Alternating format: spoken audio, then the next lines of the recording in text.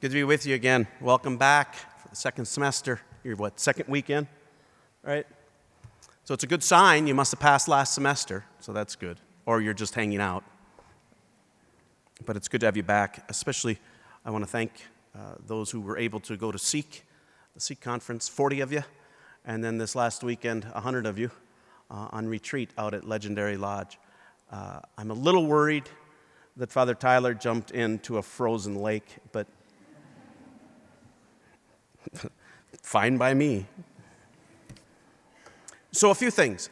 I don't know if you heard, Holy Father Francis, starting this week, has declared a year of prayer for the Catholic Church, that we're to intensify our prayer lives and to give our prayer lives more attention.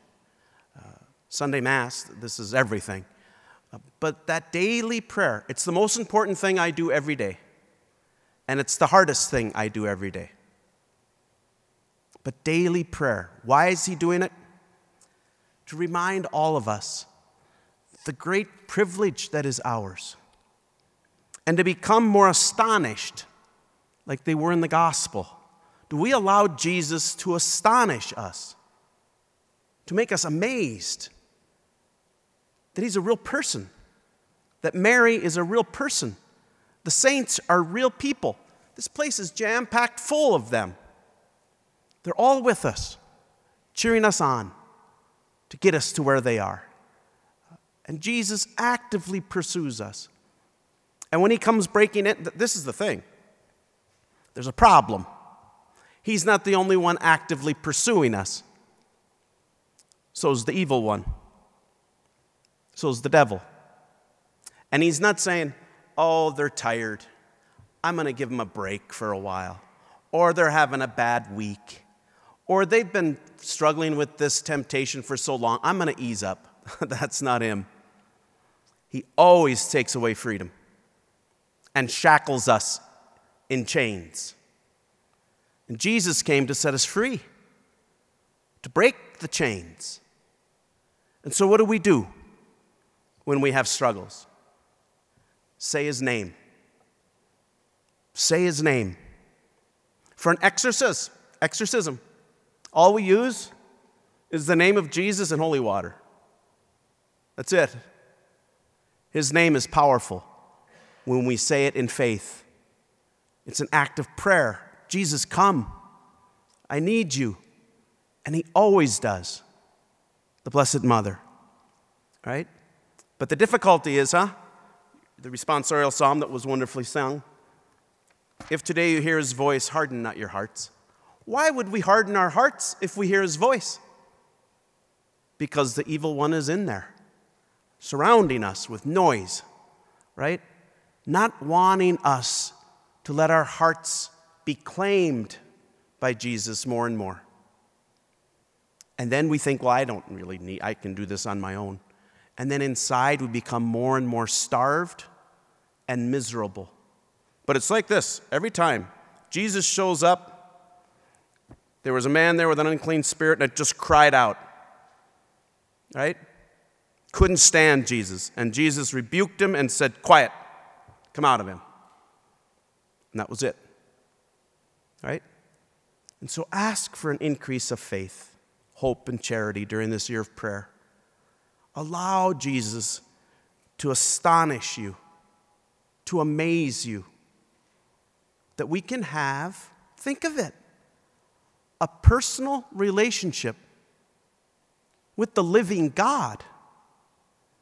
Christianity is the only monotheistic religion that believes that's possible. Muslims don't believe we have a personal relationship with God. You're fulfilling duty. He's almighty, distant, unapproachable. Where we believe Jesus made him approachable. That he's here. That we take him as food for our journey.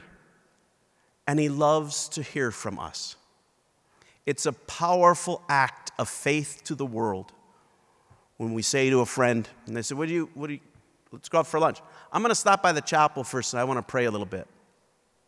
It's telling them that Jesus is a real person And I can have real encounters with him every day. But relationships take that daily time. So my encouragement to all of you, and you're good prayers, I know that.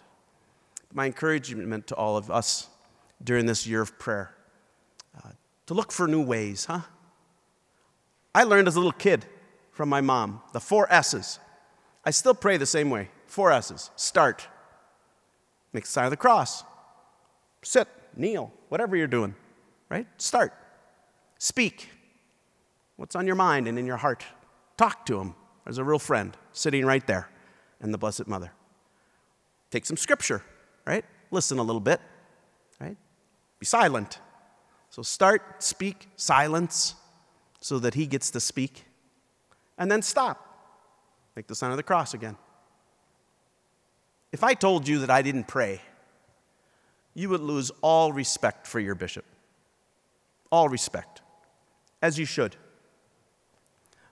But that's true of every Christian who's a brother and a sister to Jesus Christ, who's been united to his body through baptism. All of us are invited to this relationship, and praying is saying yes to Jesus, that we want a relationship with you that is daily, lasting, and real. And then when we're all done, at the end of the year, is the great Jubilee. We're having a Jubilee year. We do those every 25 years, 50 years, 100 years. This one is going to be a Jubilee for hope. For a whole year to beg for more hope in our lives. There's a lack of hope. And then the church, being brilliant, opens up doors that have been closed for 25 years and makes people walk through those doors instead of the ones they've been going through for the last 25. Why would the church do that? What's the big deal? It's saying every once in a while in your life of faith, come into the church, into the bride of Christ, the body of Christ, from a different angle. St. Peter's Basilica in Rome, when Michelangelo designed it, he wanted to make it so magnificent that you could not see the whole church from one vantage point.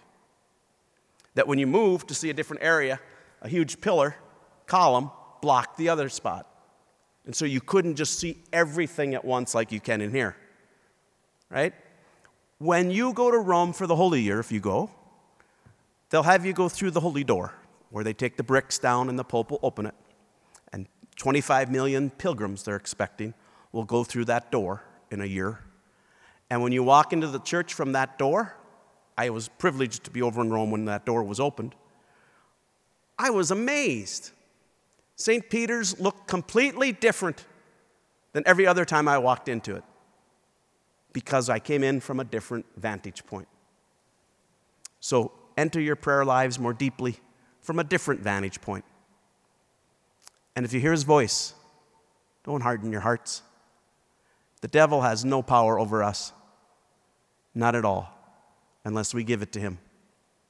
And so in those chains and those temptations, those weaknesses, simply say, Jesus, come.